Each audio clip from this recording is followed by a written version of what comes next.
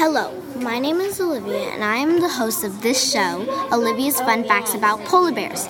Today, we are going to tell you about polar bears and how you can help save them. Polar bears are losing their home because of global warming. We can help by not littering, cleaning up the earth, and not using so much paper. Hi, what is your question? Okay, I see. Well, so your question is, how can you help save polar bears if we're in California and the polar bears are in Antarctica?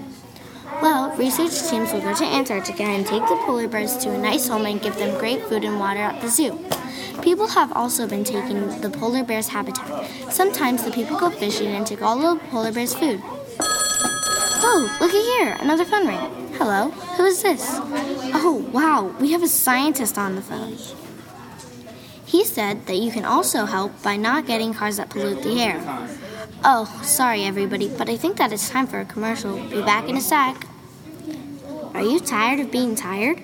Well, now there is a drink called Hyperactive Aqua. The HAA is designed for you so that you don't get tired during your day of work. Just take the HAA before you go to work and you won't get tired.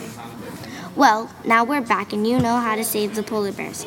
Go tell all of your friends and go make a difference in the world. Hurry, thank you, and have a wonderful day.